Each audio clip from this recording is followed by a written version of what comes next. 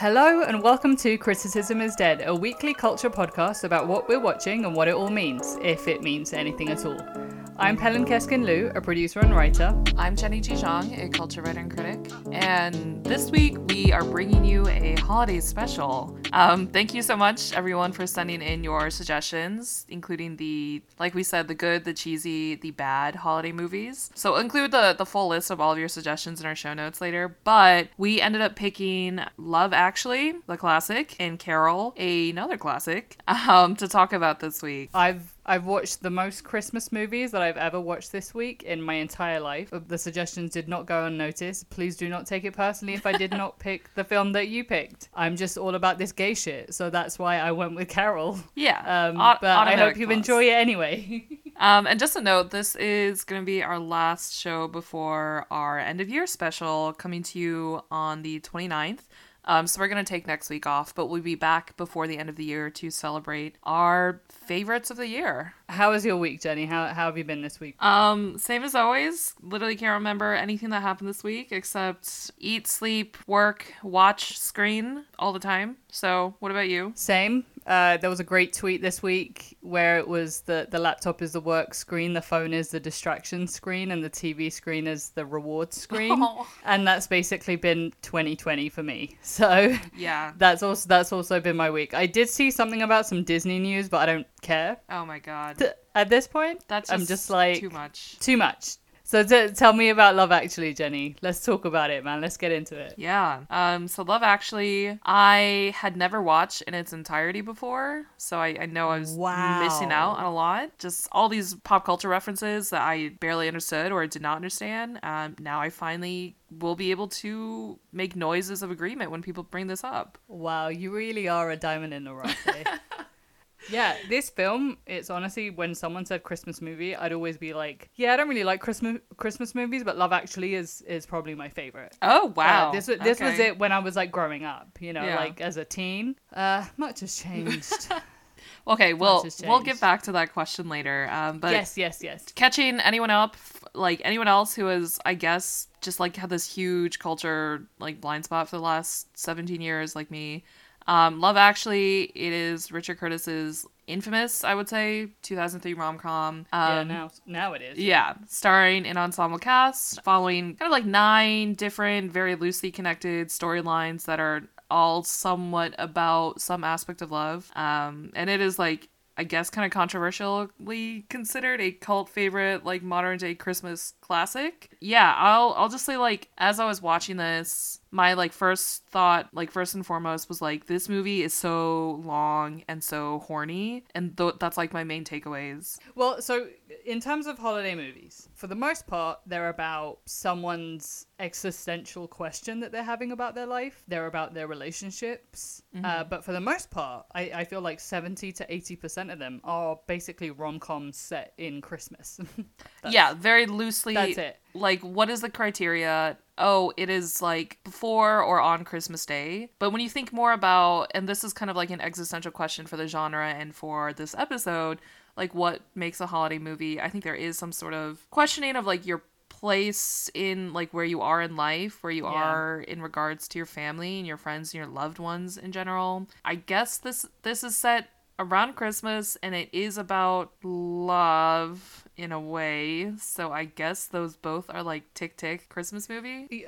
Broadly human connection. Yeah, something like that. Yeah. Also all like I guess like straight couples. There was one lesbian couple. Their storyline got cut from the final like edit. So it's a very white, sort of like very heteronormative, very like early aughts kind of movie. For sure, yeah. Like watching it in 2020 versus, back when it came out, I'm sure there are just so many like cringe moments, which of course, like things in the past, like, I don't know, we shouldn't throw away the entire canon because they were cringe, or whatever. But I mean, just the amount of like not just one, but like 3 older boss / like young female subordinate kind of relationships. I was like, damn, this is like the male horny fantasy in like the middle-aged male kind of thing. Saying all of that, what did you actually think of it? Like, did you actually enjoy it? Like, I know that you said it was long and horny. I agree, it is very long. I think my most recent rewatch of this film was about 4 years ago, I'm gonna say. And I remember being like, I forgot that, because the thing about this film is, like, in 5 years from now, you're gonna be like, I remember scenes, I don't remember how one led to the other. Yeah. That's kind of like, it's like a fragmentation of plots that are kind of sharded together, I guess. Yeah, very but loosely. Like, I do remember it being really long. I mean, I guess as a holiday movie, it's a great time killer, which is kind of what you need if you're watching this, with, right, you know, at home with family. Yeah, okay, besides it being like long and horny, which again, that's my main takeaway. It was like kind of entertaining. Like, I could see how it could be like an annual tradition of, you know, you watch it because you love it, or you watch it because you love to hate it. And so it was like entertaining. Well, so much happens. Yeah, too. It's stuffed with stuff. None of it like extremely profound or really stimulating, but it's, yeah, I wouldn't watch it again, I don't think. But I'm glad I caught up to this cultural phenomenon, which is that's the value of this, just being able to be entered into this like sort of universal cross-cultural global phenomenon, and this entire like cottage industry of just like opinions and takes and essays everything about this. So I'm glad for that. I think the strongest thing about Love Actually is that it's got something for basically everybody, almost. I guess if they kind of included that gay storyline into it, it truly would have had something for everybody. But everyone has a favorite storyline. Yeah, what's yours? Oh, probably Emma. Oh, Emma Thompson. Yeah, I like Laura Linney's. Oh. I know that it's problematic, but I don't know. I really related to that storyline when I was younger, just because I am an older sister and my younger brother is also developmentally disabled. So to me, that was like, oh, that could be me one day. And like, you know, maybe that's what my life is going to look like. And it made me a little bit sad, even though like, obviously now I know that is really extreme in terms of using that as a plot point to kind of raise the stakes for her and her love life. I think Emma Thompson's is probably now my favorite because it's the most realistic out of all of them, as like a woman that is cheated on and is very earnest in her hurt. And it's not like, I don't know, it's so well acted. Like, Emma Thompson just brings quality to whatever kind of shit show she walks into. Like, the second she starts acting, like, it just raises the bar for the entire film. So I think those two are probably my favorites. Yeah. What about you? I agree with like the Emma Thompson storyline. So essentially her husband, played by Alan Rickman, he, you know, starts flirting back with his assistant or secretary at work, who's this beautiful young woman, very like romantically aggressive young woman, and he like buys her jewelry and stuff.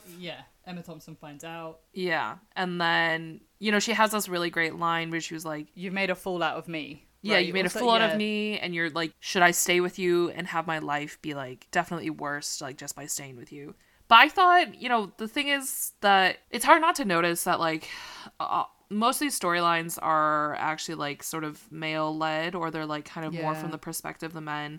And there's two storylines that are kind of more led by the women, which are the Laura Linney storyline and the Emma Thompson storyline. Both of them are kind of depressing. Maybe you could say they're more realistic, but like, you know, Laura Linney, her character, in the end, it's like she just does not get to have her one night stand or a boyfriend or anything like that. And then like the Emma Thompson one, there's no real sort of resolution, or you never really find out, like, does she stay? Do they stay together? Do they end up splitting? It's very ambiguous. So, yeah, it's hard not to notice this sort of, like, who gets the happy ending, quote-unquote happy ending. But those are probably the more human ones of this bunch, a little bit more fleshed out. Yeah, and the thing is, like, I think the Colin Firth one is probably one of my least favorites. It's like down there with the Keira Knightley storyline, as one of the worst. And what do you mean you don't speak the language of this woman? You decide you love her, like they literally have zero conversations. Like they cannot communicate with each other. They cannot communicate with each other. It is not romantic. It's actually kind of sad for both of these people. And with the Keira Knightley one, like, what? You fucking weirdo. You're in love with your best friend's wife, who's also 17, by the way. Yeah, she was 17 or 18 when this movie was filmed and came out. And also, like, in this one, the characters are, like, very sparse. Like, they're just not fleshed out at all. No. So it's like, okay, why do you love Keira Knightley? Like, what is it about her, since you apparently don't speak to each other at all and you ignore her every time you're together? Yeah. And then, like, at the end, Keira Knightley's character, you know, you get this confession from your husband's best friend, and instead of being like, excuse me, God, like, yeah, she kisses him and returns inside to her husband, who's completely unaware of anything that's gone on. You know, Brits, even though we are some of the most miserable people in the entire world, and we're actually really funny, and we're funny because we are miserable, we are also a bunch of softies who do want to believe in this weird reality where we're all friends and we all get along. So the Bake Off fantasy. Like the Bake Off, yeah, exactly. And Love Actually is like a perfect example of that weird in between of British culture, where we are all a depressing bunch and we're all really dry-witted, but also we really want a happy ending with a person that doesn't speak English, I guess. with your Portuguese maid. But yeah, I like what you pointed out, and it reminds me of I was reading some reviews from the time of Love Actually, and you know, A.O. Scott for the New York Times, in his review, he sort of identified and pinpointed this and said, like, the problem is that the movie, more than any of the characters in it, is a mess of cross signals swerving between cynicism and sincerity without quite knowing the difference between them. So I think that kind of nails, like, what you're talking about, that tonal sort of mismatch. Yeah. Shout out to A.O. Scott, man. Like, fucking timeless. The fact that he saw that shit the year that it was out, like, that's why he's a critic, bro. Like, real no pro. one can touch you. Yeah, real pro. What else? What was some of the other stuff that was being said around the time? Well, like, I guess now, what's being said about it now? Yeah, I mean, like I said, it really gave birth to a lot of just, like, this evergreen well of content. I mean, A.O. Scott's, his review, I think, is just, like, really fantastic. He really identifies all the problems in a really sharp and succinct way. And The Atlantic had a good review of it also by Christopher Orr. He also did, like, a 10-year look back at his review, and he was like, yeah, you know, I stand by it. This film still fucking sucks. And then, of course, there are all these sort of, like, counter arguments where it's like, well, actually, Love Actually is good, actually. Yes. Yeah, and people argue that it's like, you know, on the contrary, it is very romantic, and, you know, it is like great for holiday cheer and all this stuff. And I think, I don't know, of course, I'm, like, siding on the side of, like, this is not it's not a good film, but it is a timelessly entertaining, just, like, keep it on in the TV background kind of film, which so many of these things turn out to be. So many, and that's the issue, is holiday movies in general, like, I'm sorry to sound controversial, are not good. They're not meant to be good. They're not meant to be really critically acclaimed, anything that, I don't know, ruffles the feathers of critics at all. Like, the fact that this got written up in 2003 is, I guess, testament to A, the cast, B, the director, C, probably the popularity around it. Mm-hmm. But it's fine that it sucks, you know, like, the fact that it is something that people can talk about, the fact that it has such a cast of characters, so many famous people are in this, especially for Brits, like, it's got basically everyone under the fucking sun. This is your cream of the crop. Yeah, it's just like missing Kenneth Branagh. Like, we just needed to throw him in there. If, I don't know, maybe he's already in there. Who fucking knows? I've forgotten. But because it is such a, you know, get together, and because it does capture all these, like, different types of straight male existence, I guess, it just makes it so much more interesting. You know what? I actually, in my top 3 out of all of them, the one about the guy going to America and getting all this pussy because he's got a British accent is probably up there in terms of my favorite, because that leans really heavily into the sort of fact that it and in fact the satire like it knows, it knows what it's doing, which I think was really funny. Shout out to January Jones, who was in the American storyline, and fucking I had no idea. She's one of the girls in the bar? Yeah, she's one of the girls. I guess this is pre-Mad Men. And you know what? She's hot as hell. Shit. She's been hot. leave January Jones alone, first of all. Like, if she wants to be weird on Instagram, let her do that. Let her post Sorry her for the things. tangent, but I just wanted to say, like, she's such a blessing on Instagram. For anyone that hasn't watched it in a long time, I would rewatch it just to see it through your eyes right now. And also to uncover some eggs, because there are some eggs to uncover. Yeah. You really do see new things every time you watch it. Like January Jones. Yeah. So, Are you going to rewatch it this year, Pelin? no. I watched it 4 years ago. That's fine. I'm good for another 5 years. Cool. So that is Love Actually. I cannot sincerely recommend it for the content itself, but I will recommend it so you have this whole door open to all the other content surrounding it.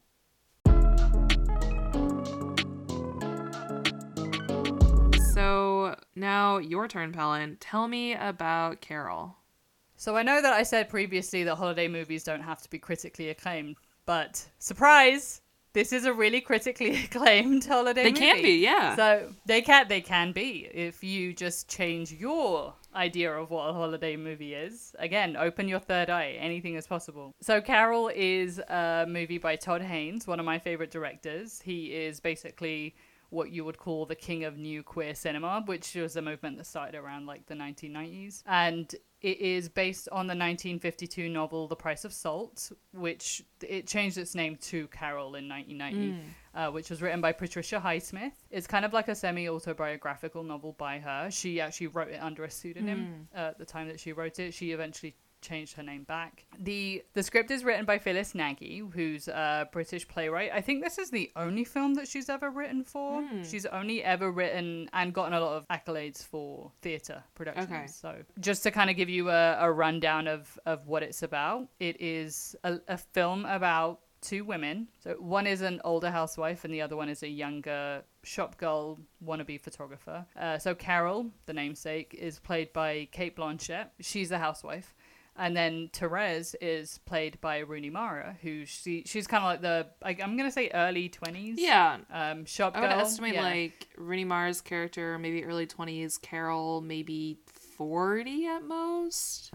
I would say pushing 40. And then like it's also excellently cast with the supporting actors. So you got Sarah Paulson as Carol's best friend, ex-lover. Jake Chandler plays the soon-to-be ex-husband of Carol. Jake Lacey is the boyfriend. He's always the boyfriend. Always the same guy. Jake Lacey is the boyfriend of Therese, and John Magaro is the friend / the person that hooks her up with the Times job. Oh yeah, I love that detail. New York Times job. Yeah, it's so evergreen. I'm gonna scream. I was like, when Therese is like, I need to get my portfolio together and start applying to jobs, I was like, fuck me, this. She could have said that yesterday. Jesus. So yeah, so this film, I included it as a holiday movie because it is set in Christmas time. So it's leading up to Christmas, up until New Year's Eve for the most part. The reason why this was my holiday pick. So for me, holidays are pretty melancholy. I don't know about you, but I get really in my feelings about it. So melancholy is actually I'm going to say the top two emotion that I feel in the holiday season. And this is a very melancholy movie. Yeah, I think I agree with that. Christmas is like this huge, just like cultural force, excluding the sort of religious aspect of it, just like purely commercially and culturally, it cannot really be ignored for anyone who is, you're not Christian, you don't really celebrate Christmas, you still feel the force of it around you. And like for me as well, growing up in the US with parents who are not from the US and, really have no concept of what Christmas is and like the holiday season and stuff. It was something like I really wanted to love as a child. And I was like, please, let's get a Christmas tree. Please, let's like do gingerbread shit. Please, like, let's set out these lights and whatever. But it never quite like gelled together. And I do associate it with the feeling of like not fitting in and not knowing like how to talk about these different, relics and traditions. So I think melancholy is like, it's like the flip side of the sort of Love Actually or like coziness or like togetherness of other holiday films and holiday feelings. And more than anything, like, I personally do not enjoy reflecting back on my year. It sends me into a spiral. It's always depressing, isn't it? And I go through it every year. Yeah, every year. Every year I'm spiraling. Like, between Christmas and especially, like, New Year's Eve. Are you fucking kidding me? Don't even get me started on that night / going into day. I look forward to doing that practice again this year. Just, like, thinking back my year, thinking back where I want to go next year, and then being like, fuck, I'm going to jump off a cliff. Yeah, don't talk to me until you've slept through several New Year's Eves. Don't come to me about any of that 3, 2, 1 bullshit. Like, I'm not here for it. But yeah, the reason why this ties in with Carol is because, like, tonally, Carol is actually not just a melancholy film, but it really does talk about a point in two women's lives where something is ending and I guess something is beginning. Which is, again, like a holiday season thing of, like, you know, you're leaving the old year and you're starting a new one. But I think my favorite thing about this film is, of course, it's a queer film. It's about two women that end up falling in love.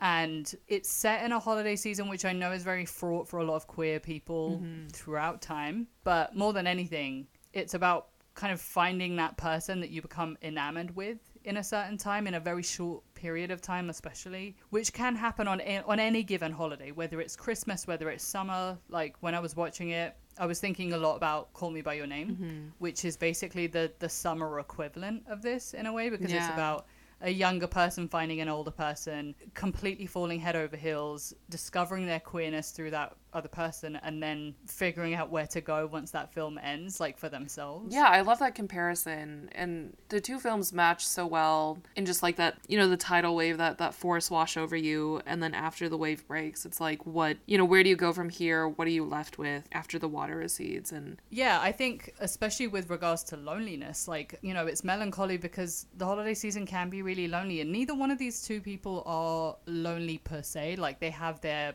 respective boyfriend or their husband that's trying not to divorce them, and they have, like, a kid. Yeah, they have, like, social circles. They're, like, you know, perfectly socially competent.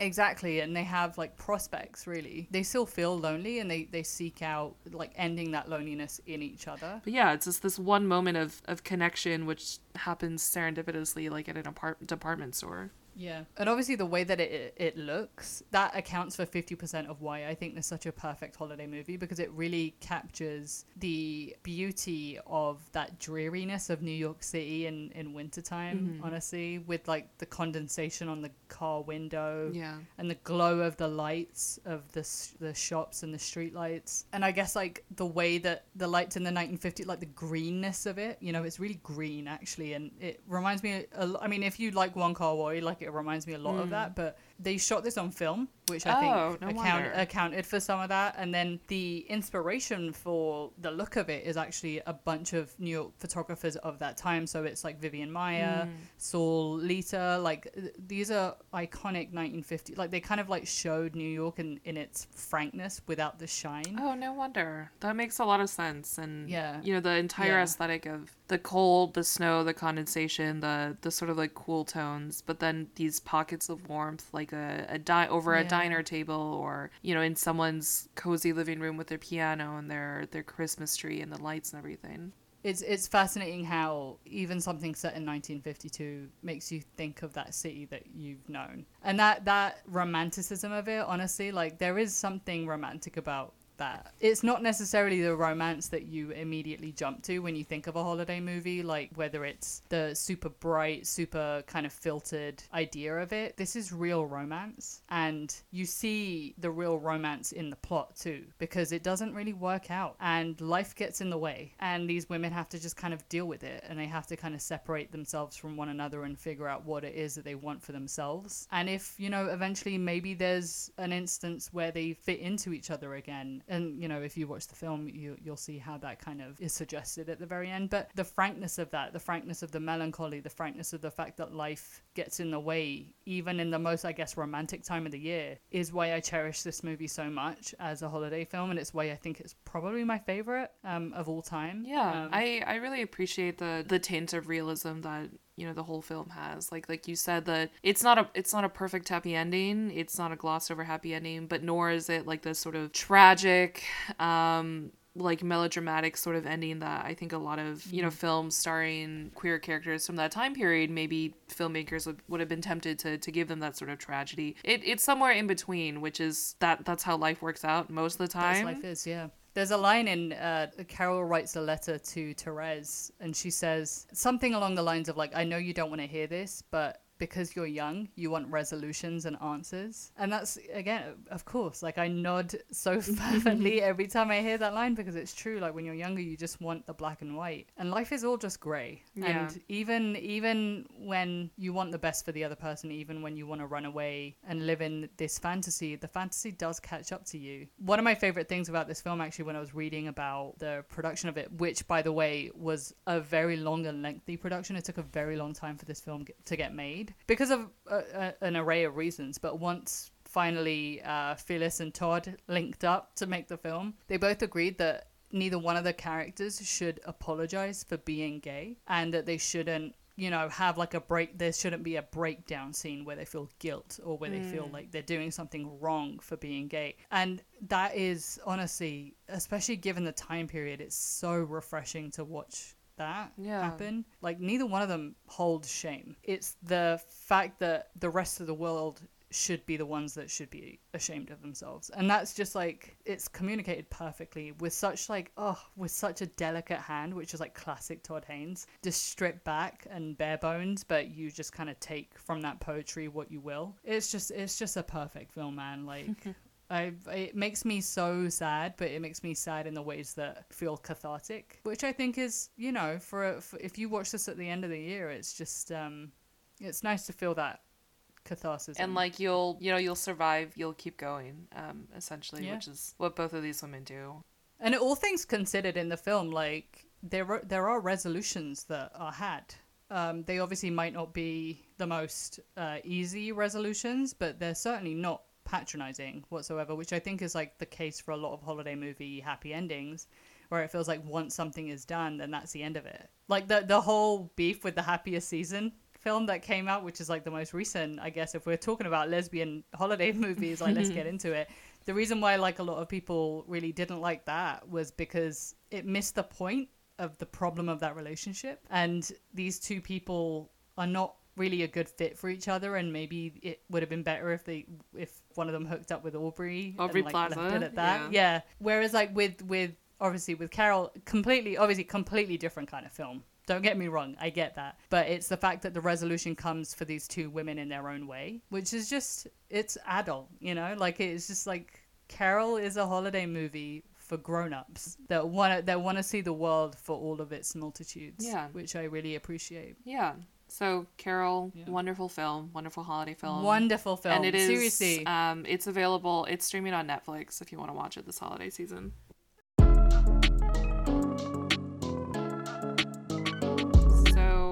This week, instead of Culture Notes, we're going to play a game going along with our theme of holiday special. Oh my god. So go easy on me. Yeah, so I made up a very brief game, sort of like a multiple choice Quizlet. So what I'm going to do is I'm going to read a description of a holiday rom-com, and I'll give you 4 multiple choice options for what the film's title is. And most of my descriptions are kind of like copped straight from Wikipedia, so I mean, I really haven't watched any of these films, so let's see how well you do, Pelin. Okay. So I'll start with the first one. This film stars Kate Winslet and Cameron Diaz as 2 lovelorn women from opposite sides of the Atlantic who arrange a home exchange to escape heartbreak during the Christmas holiday season. So your options for this: what is the film's title? A, Transatlantic Holiday. B, The Holiday. C, The Holiday Swap. Or D, The Christmas Swap. So I've actually seen this, and it's The Holiday. Okay, so you've seen this movie already. I have seen this movie. Yes, I want both houses. That's my take. That's my only takeaway. Okay, should I watch this movie? Yeah, this is definitely like, it knows what it is. Okay. So, and Jack Black is a fucking pleasure in it. So yeah, absolutely, go for it. Yeah, Jack Black, and I think Jude Law is the other dude in this. Okay, yes. maybe I'll add it to the list. Okay, so you got the first one right. Nice. Okay, the next one. So this movie follows the holiday misadventures of a family in New England. The oldest son brings home his uptight girlfriend, and he intends to propose to her with a cherished heirloom ring. But she is met by a hostile reception and begs her sister to join her for emotional support, triggering further complications. What? Okay, I'll give you the options. A, the family Jones. B, the family Brooks. C, the family Stone. D, the family Wood. The Family Stone? Yes. Have you watched this? Oh, shit. No idea. Okay. Nice. So you're 2 for 2 so far. The next film, a train token collector played by Sandra Bullock. She develops a crush on a regular commuter and saves him from being hit by a train, and then lies and pretends to be his fiance when he falls into a coma. Oh my fucking god, I hate 90s early aughts films. Yeah, this is from the 90s. So, A, A Christmas Miracle. B, When Memory Fails. C, Ticket to Love. D, While You Were Sleeping. A Christmas Miracle? I'm so sorry. This is wrong. Thank fuck. Okay, good. I was gonna say it. I would be telling on myself if I actually got that right. What is it? It is While You Were Sleeping. That's really ominous. Yeah. Of a title. I'm kind of proud of myself for these terrible they're titles great. that I made up. Ticket to Love is actually what it should have been. Yes. Just Going along letting with the you train know. theme. Have you thought about a career in thinking up a movie titles? Because you should Oh, get I into love it. that. Lifetime, Hallmark, call me. I'm available. Listen, like, copywriter of your dreams. She's right here. Okay, so you've not watched this film, Okay. clearly. No, hell no. Okay. I don't think I'll ever watch it. That is probably a fair assessment. Sorry, Sandra Bullock. Sorry, Sandra Bullock. Okay, the next one, I did not write a description. All I have is sequel to The Princess Switch. Have you watched The Princess Switch? No. Okay, it's a Netflix film. What is It's it? a Netflix Oh. film. It's like one of the things where Is it Vanessa yeah, Hudgens? it's Vanessa Hudgens. Oh, yeah, okay. Okay, They did another one? they did another one out this year. I think it came out my in God. November recently. I hate the way Netflix is trying to come for Hallmark's neck. Oh, they're really I trying hate hard. it. They're really trying. They need to stop. Relax. Like, stop whoring yourself. And everyone's gonna Fucking watch it Netflix. just because it's Netflix. Okay, so Princess Switch, you have not watched it, but now guess the title for this sequel. So your Okay. choices: A, The Princess Switch, Two Princess, Two Switched. B, The Princess Switch, Switched and Back Again. Oh, hell yeah. C, The Princess Switch, Switched Again. D, The Princess Switch, One Too Many Princesses. I'm going to go with C, the Princess switched again. Okay, you're right. Yes. Yes! I think I got a little bit too obvious with some of these ones. No, not even. Like, they could have been any of them, to be honest. Because the premise is fucking stupid. Like, Yeah, so in the first one, there were 2 Oh, Vanessa God. Hudgens, and in the Right. second one, there are 3 Vanessa Hudgens, if you can believe it. I can't wait to never watch this film. You got a 3 out of 4, which is like passing, and that's almost like full marks. So I think you did a really good job on this. As my mother would say 20 years ago, it's not good enough. I should have gotten them all right. So Cool. Great. That has been our holiday special. Thank you so much for listening. Yeah. Reminder that we are off next week, but we'll be back on the 29th with a year-end special. So stay tuned for that. Please tell us your favorite films and TV shows of the year. Yeah, please. Just to kind of get involved. We'd love to hear what it is that really tickled your fancy this year. Yeah, and we might, we'll still have, a week or two to kind of, catch up on things. I know there are definitely things I want to watch that I haven't gotten around to this year yet, so definitely send us your ex. For sure. Even if it doesn't make our top 5s or our top 10s, we'll have honorable mentions. So let us know. So thank you again. Yeah, send any recs you want or feedback, praise, just hellos to criticismisdead@gmail.com, or you can just DM us or add us at criticismisdead on Twitter and Instagram. And you can also subscribe to our Substack, criticismisdead.substack.com, for extended show notes, bonus links, whatever. As always, thank you so much for listening. Please rate, review on Apple Podcasts. Give us 5 stars as an end of, as a holiday present. That would be lovely. Yeah, a little gift. And Yeah, and you know, tell a friend as also a free Christmas present to them. Spread the cheer for the following year. Spread the cheer Yeah. this year. We'll see you in 2 weeks. Yeah, see you in 2 weeks. Have a great holidays. Like in the meantime, if you celebrate, if not, just happy holidays. Yeah, man. Keep making those latkes. Keep fucking get that eggnog going. Fuck it up. Yeah. All right. Thanks. See y'all later. Bye. Criticism is Dead is produced by Pelin Keskin Liu and Jenny G. Jung. Our music is by Rika. Our artwork and design are by Sarah Macias and Andrew Liu.